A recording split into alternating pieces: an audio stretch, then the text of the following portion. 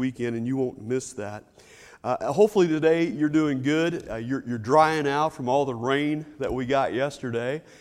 Some of you literally just blew in this morning with the wind, and it's supposed to be windy for the rest of the day.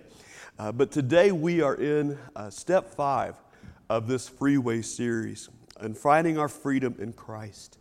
And today we're going to look at acceptance. Acceptance. And I've just been praying for many of you that today, because of God's unconditional acceptance of you, because of the way that God loves you irrationally and unconditionally, that you would respond to His love in a way today that says, I know, I need the freedom that only comes through Jesus Christ. I love what Paul said to Timothy in the New Testament. He said, Timothy, here's a trustworthy saying that deserves full acceptance. Jesus Christ came into this world to save sinners, of whom I am the worst. He recognized I'm accepted with a love, with a grace, with a life that only Jesus can give.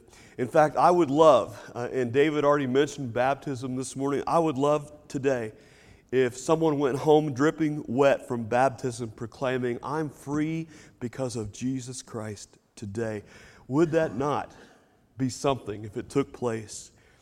It's just the first expression of obedience, the right step to choose to take when we personally come to faith in Jesus Christ. And I've been praying for many of you today that you would think seriously about that today. Now here's what I believe this morning. I believe that the distance between you and freedom, at least for many of you, is about 18 inches. You say, what do you mean by that? Well, just think about it. 18 inches can make all the difference in a lot of ways in our life. If you're a professional golfer and you're on the 18th green and you're tied in the final round of a tournament and you're playing for big money in the new Buick and you miss the cup by 18 inches, that's a pretty big deal for a professional golfer, isn't it? You not only lose the money and the Buick, you lose a lot of respect from your fellow golfers if you miss the hole by 18 inches. I wish you could have known my dad when he was alive and we lived in Lexington. My dad was a mechanic, independent dealer for Marathon, saved up to buy his favorite car that he babied. It was a Cadillac, a brilliant white 1975 Cadillac Coupe de Ville with all the leather, the electronics of that day, all the bells and whistles he could afford.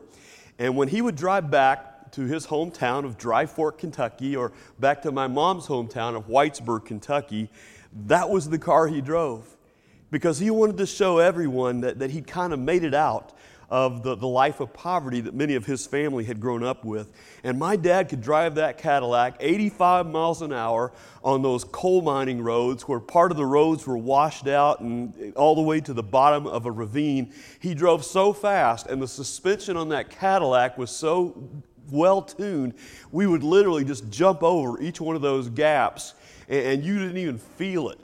But I will tell you, I lost my lunch more times than I can count in the back of that bright white Cadillac. But when we got home, my dad did something special for my mom. Now, my mom had the eye disease that I now have, and she was completely blind, and he felt bad for her because she loved to drive.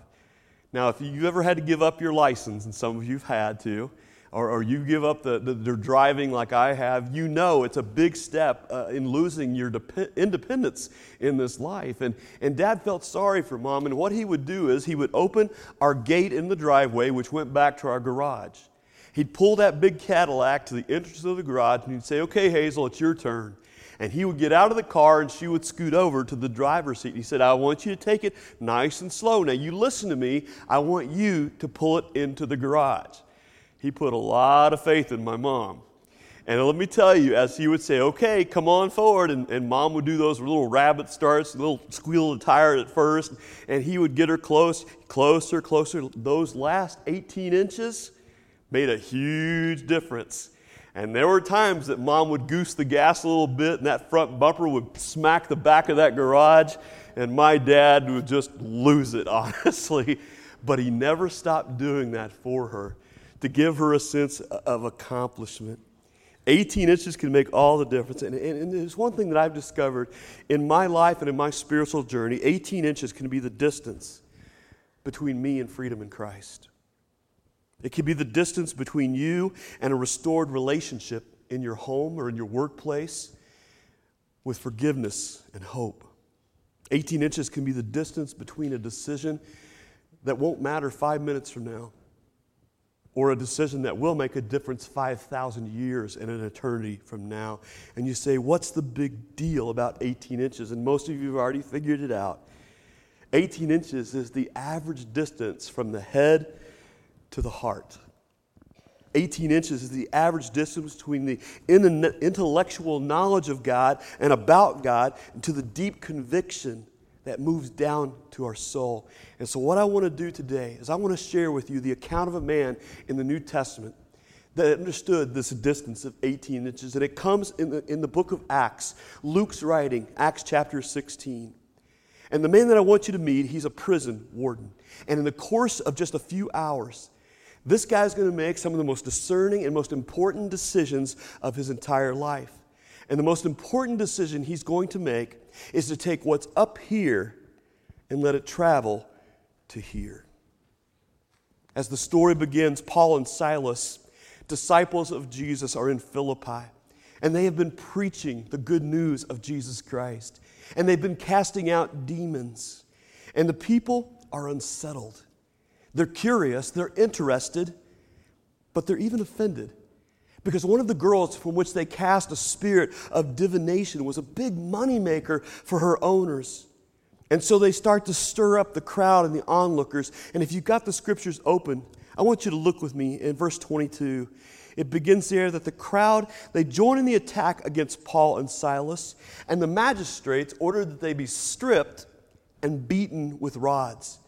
And after they'd been severely flogged, they were thrown into prison, and the jailer was commanded to guard them carefully. So when he received these orders, he put them in the inner cell, and he fastened their feet in the stocks. And there in that cell, there in that prison of his keeping, it was business as usual. Mostly quiet. The expected routine of the evening. The only thing unusual occurred about midnight. The scripture goes on to say it was about midnight that Paul and Silas, they were praying and they were singing hymns to God, and the other prisoners were listening to them. People don't often do that in prison. And what was pretty unusual about that was, if you noticed that earlier in the day, these were the men that were beaten. These were the men that were stripped, not just by the command of the magistrates, but through the direction of this prison warden. He had been involved in all their punishment and all the cruelty, and now they're singing. They'd stirred up a whole city with the news about this itinerant preacher from Galilee by the name of Jesus. And now it's close to midnight, and I imagine this prison warden, he's just exhausted. And he begins to nod off from the stress of the day. But verse 26 goes on to say, suddenly there was such a violent earthquake that the foundations of the prison were shaken. And all at once the prison doors flew open and everyone's chains came loose. In the middle of the night, can you imagine this earthquake? I remember one day playing in high school basketball with my friends in the backyard, and we had an earthquake that happened, and it wasn't a very common thing to feel or experience in Lexington. And some of you have experienced earthquakes before. I know some of you have family out on the West Coast, and we're praying for them right now with the fires that are going on out west again. But I'll bet you've never experienced an earthquake in church before. Now, I might be wrong, and maybe you'll tell me about it later, but can you imagine if right now during the service, as I'm preaching, the ground began to shake, and the lights began to sway, and maybe the cross was displaced up behind me, or the windows shattered out behind you? I think we'd have a lot of spiritual decisions getting made in a hurry if that happened here today. And if you're like me, maybe God's been working on your heart a lot this last year. Maybe you've been in God's Word. And as again David said, you're starting to recognize, man, the Word of God is living. It is active. You know, Hebrews says it's sharper than any double-edged sword, and it's cutting deep. And maybe you've been feeling the foundations of your prison starting to shake and rumble. And maybe you've been working out and in your life things with God, and you understand now what Paul meant when he said in 1 Timothy 4:8 that physical training has some value, but godliness has value for all things, holding promises both for this present life and for the life to come. And this is a trustworthy saying, again, that deserves full acceptance. What he's talking about is you and me coming to terms with God's irrational love for us and trusting in Him and choosing to walk through this life, to live this life according to His path, His godliness. It's a trustworthy way, Paul says, and it deserves our acceptance because we've been accepted. And it's not always easy, is it? We've had to face some tough stuff about ourselves, and if you've been honest to God in these past few weeks of this series, you know it's hard, and it's been tough for me as well. But when the earthquake hits this jail and this prison warden, it's a wake-up call for him. And he's got to answer the first question that you've got there on your outline this morning. How will he choose? How will you choose? Because friends, when God rattles your cage, the opportunity to choose freedom or tragedy is near. When the jail is shaken and the prison doors fly open and the chains fall off the prisoners, what does the prison warden do? He panics. Look at verse 27. It says the jailer woke up. He nodded off. And when he saw the prison doors were open, he drew his sword and he was about to kill himself because he thought that the prisoners had escaped. Now, why would he do something that extreme? You know, the punishment in that day for a dereliction of duty, if you were in charge of a prison and you let the prisoners escape, you could be executed for letting that happen. But I was thinking about it this past week too. Earlier in the day, what had he been doing? He'd been beating these prisoners, and now their chains were gone. And so if he wasn't killed for the dereliction of duty, what would these prisoners want to do to him? Those who were free now, who might be holding a grudge against him, who were ready to exact their pound of flesh and take it out on their jailer. If he wasn't executed for letting them escape, they were going to kill him for what he'd done to them. And as all this going on quickly in his heart and his mind, he draws his sword and he's ready to end it all. I imagine in that moment he'd like to have it all back. The events of the previous 12, 24 hours, he wished he could have a do-over within his life. Maybe he wished in that moment he wouldn't have treated them like he had. But in that millisecond, freedom or tragedy is near. And yet a prisoner by the name of Paul, in verse 28, it says, but Paul shouted, "Don't harm yourself. We're all here. Put the sword away. You don't have to do this. There is a better way." That's not what this prison warden expected to hear. But the Holy Spirit was working in Paul and in Silas's life, doing what God does best. We see it in Galatians 5 in the fruit of the Spirit when it tells us that the fruit of the Spirit is love, joy, peace, forbearance, kindness, goodness. And now they're extending it to their jailer. I remember hearing as a kid growing up Proverbs 25, verse 21 and 22 that says, if your enemy is hungry, give him something to eat. If he's thirsty, give him water to drink. And in doing this, you'll heap burning coals upon his head, and the Lord will reward you. Now, as a kid, I had no idea what that meant. But it's not talking about revenge. It's talking about sharing what warms your heart, sharing what warms your home, your life, with even the one who's trying to snuff out your flame. Honestly, if we were the prisoners, and this man had done to us what he had done to them, if earlier in the day he had beaten me with rods and he had stripped me and put me into chains and now I'm free, and on the way out he's got the sword, I would be like, go ahead. End it all, buddy. Jam it down. I'm not going to be crying at your funeral. But when he heard the words, stop. We're all here. Don't harm yourself. Can you imagine how puzzling that had to be to him? He had to be thinking, who are these guys? I mean, anybody who would spare my life after the way I've treated them?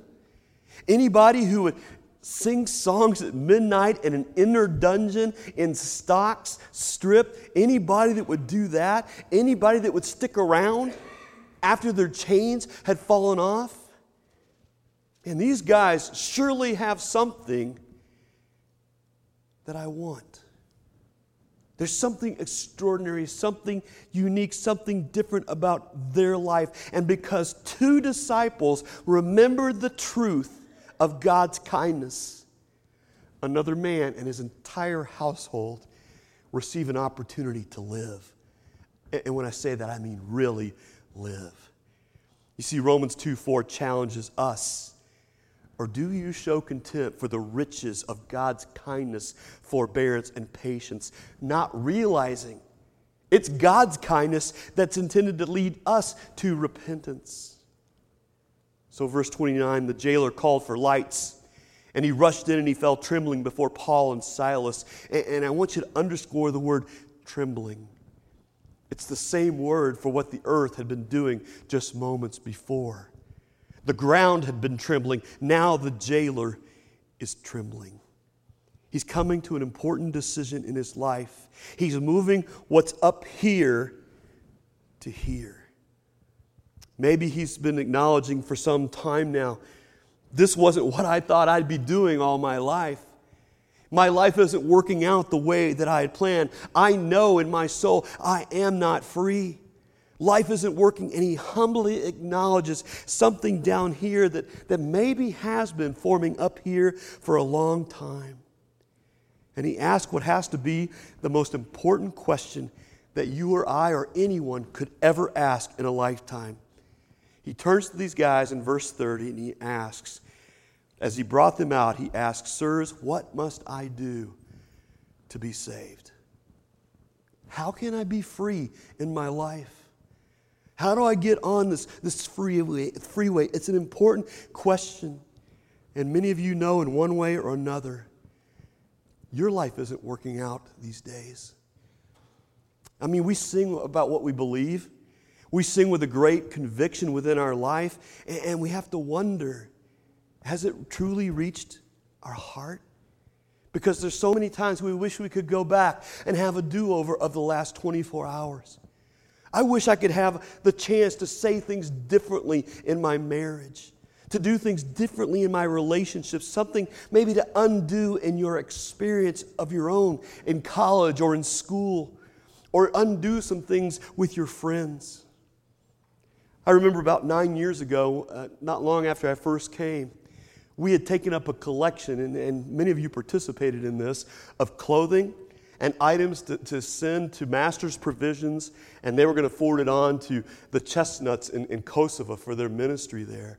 And we had so many of those big black garbage bags filled, we had to take them out to the barn. And John Stickney was taking care of a lot of that, and Bo Nichols was part of going. We had to go through all those things and kind of sort them out to different sizes, make sure they're clean and stuff. And as we're going through them, somebody had donated towels. Now, if I'm talking about you, please don't raise your hand, okay? Because you don't know where this story's going, all right? But we're pulling out these towels, and as we're folding them, there on a couple of these towels, in a bright green stripe in the middle, it said, Holiday Inn. And I imagine it happened like this. Somebody had heard the plea that we were collecting clothes, and they went home, and they were going through their closet and through their shelves, and they thought, you know what? I can't get rid of this. I can't throw this away, because if I throw it in the trash, well, the garbage man might turn me over to the hotel police, and then I'll end up in hotel jail for stealing their towels. I know what I'll do. I'll give it to the church. And so somebody in a third world country is going one day, I was saved by Jesus and Holiday Inn, because they've got the towel now, right? When we go through our closets, when we go through our laundry room, the reality is for every one of us, we've got some Holiday Inn towels. The Bible says we all sin. We all fall short of the glory of God. It says there's no one righteous, not even one. And so we recognize in that we've all sinned against a holy God, and we've all been where the jailer is. And that knowledge has to go from here, 18 inches to here, to truly make the difference. I love what Jesus said in Matthew 5:3 in the Beatitude. He said, "Blessed are those that are poor in spirit, for theirs is the kingdom of God." He's saying, blessed are those who recognize, I've got these towels in my laundry. The Message paraphrase puts it this way: you're blessed when you're at the end of your rope. With less of you, there's more of God in His rule. Spiritually speaking, you can be happy if you know you don't have it all together, and you know and admit it. And this prison warden has that decision to make. And friends, when God rattles your cage, which He has a great way of doing in His love and grace and mercy, the opportunity is there for you too. And it's a moment to choose freedom or tragedy. But the prison warden took the opportunity to let the truth in his mind sink to his heart, and he asked that beautiful question, what must I do to be saved? And the answer to that question is not long. Paul and Silas don't give him a sermon in that moment. They literally say in this profound statement in verse 31, Paul and Silas, they replied, "Believe in the Lord Jesus and you will be saved, both you and your household." That's it. Now, what does it mean to believe? Again, we sing about our belief. We confess our belief as we talk to each other. But the fact is, if we're honest, you can believe about Jesus intellectually in your head. You can know that He was the Son of God, that He is the King of Kings, the Savior of the world, and yet not have that fact save you. See, the Bible says in James chapter 2, verse 19, you believe that there is one God. Good. Even the demons believe that and tremble. But believing that God exists, believing that Christ exists, is not what the word believe means in this context. Because you can believe all the right things and still be lost. You see, my guess is that the majority of you in this room, wherever you are on your spiritual journey, you probably all believe that God exists. You might even have an awareness of what Jesus Christ did and who He claimed to be. You know, we hear a lot about atheism these days and how it's kind of spreading through our college campuses and pushing out a lot of Christian groups even. The reality is, though, atheism is a very, very small segment of the population. Most people who struggle don't struggle with the existence of God or of Jesus. You know what they struggle with? Me and you. They struggle with the concept of the church. Most people don't struggle with the belief in God. They struggle with the preacher or with the leadership of a church. And I understand that with good reason. But the fact is, most people believe in God. In fact, 1 in 5 atheists admit that they pray. I don't know how that works. It's like the person that was asked one day, are you honestly and truly an atheist? And he said, honest to God, I am. You know, many of you have grown up with an awareness of the work of God. And you may intellectually believe in Jesus. And that's not what Paul and Silas are talking about when they reply, believe in the Lord Jesus and you will be saved. They're talking about, again, taking what's here so that it makes a difference 18 inches here south. This prison warden has a choice, and it reminds me of what's happening in so many fellowships around the world today. You know, being in a church is a gift. I don't know how you guys think of that. Being a partner with Christ and with Christ's people is a beautiful thing. And I'm drawn, like many of you are, to worship in this place. And maybe you've got a family here. Maybe you've got friends here, and that makes it more magnetic. Or maybe you like to hear about the missions, the compassion ministries we have, and how it makes a difference. And there's so much to love about this place. But what I fear as a preacher is that more than a few are here because my wife made me come, or my husband made me come, or because mom and dad said I had to be here. And you've got the belief, but it's not the personal conviction. The question before you today is the same that was before this jailer, and it's the second question. Will you sincerely believe? Because many are allured into believing that they are in Christ when they're only near Christ.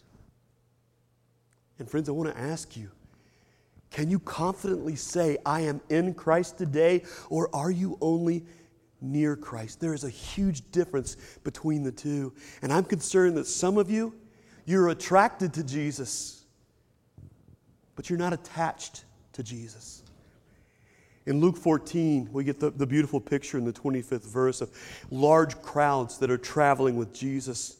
And Jesus turned to them and he says this to them, if anyone comes to me and does not hate his father and mother, his wife and children, his brother and sisters, yes, even their own life, such a person cannot be my disciple. And whoever does not carry their cross and follow me, they cannot be my disciple. And from that point on, many of them who were attracted to Jesus walked away because they were not attached to him. A chapter before that, in Luke 13, Jesus is going through the towns and the villages as he makes his way to Jerusalem for you and me, for the purpose for which he came. And somebody asked him, Lord, are there just going to be a few people that are saved? And he said to them, make every effort to enter through the narrow door, because I tell you, many will come and try to enter and will not be able to. Once the owner of the house gets up and closes the door, you'll stand outside knocking and say, Sir, open the door for us. And he will answer, Yet I do not know you or where you've come from. And you will answer, We ate with you. We drank with you. You taught in our streets. And yet he will reply, I don't know you. Away from me, you evildoers. We can be attracted to Jesus. We can listen to his teaching. We can eat with Jesus and yet still not be attached to him. Friends, to meet with the people of God on Sunday morning is a beautiful thing. But to miss a personal connection with Jesus is everything. It's everything. You were made to be connected, in tune with the master freedom giver, Jesus Christ. Look at what Paul said in Romans 10:9. He said, if you declare with your mouth Jesus is Lord, and you believe in your what? Heart, that God raised him from the dead, you'll be saved. It's moved from the head to the heart. And if you miss that, you miss the greatest difference. This jailer caught it. And he heads his life in a brand new direction. And he demonstrates what the Bible calls repentance.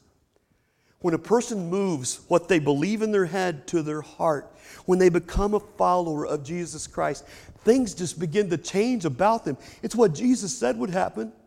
It's what Paul said would later. If any man is in Christ, he's a new creation. The old is gone and the new has come. And that change that comes, it often depends on where you were when you made that decision to follow Christ.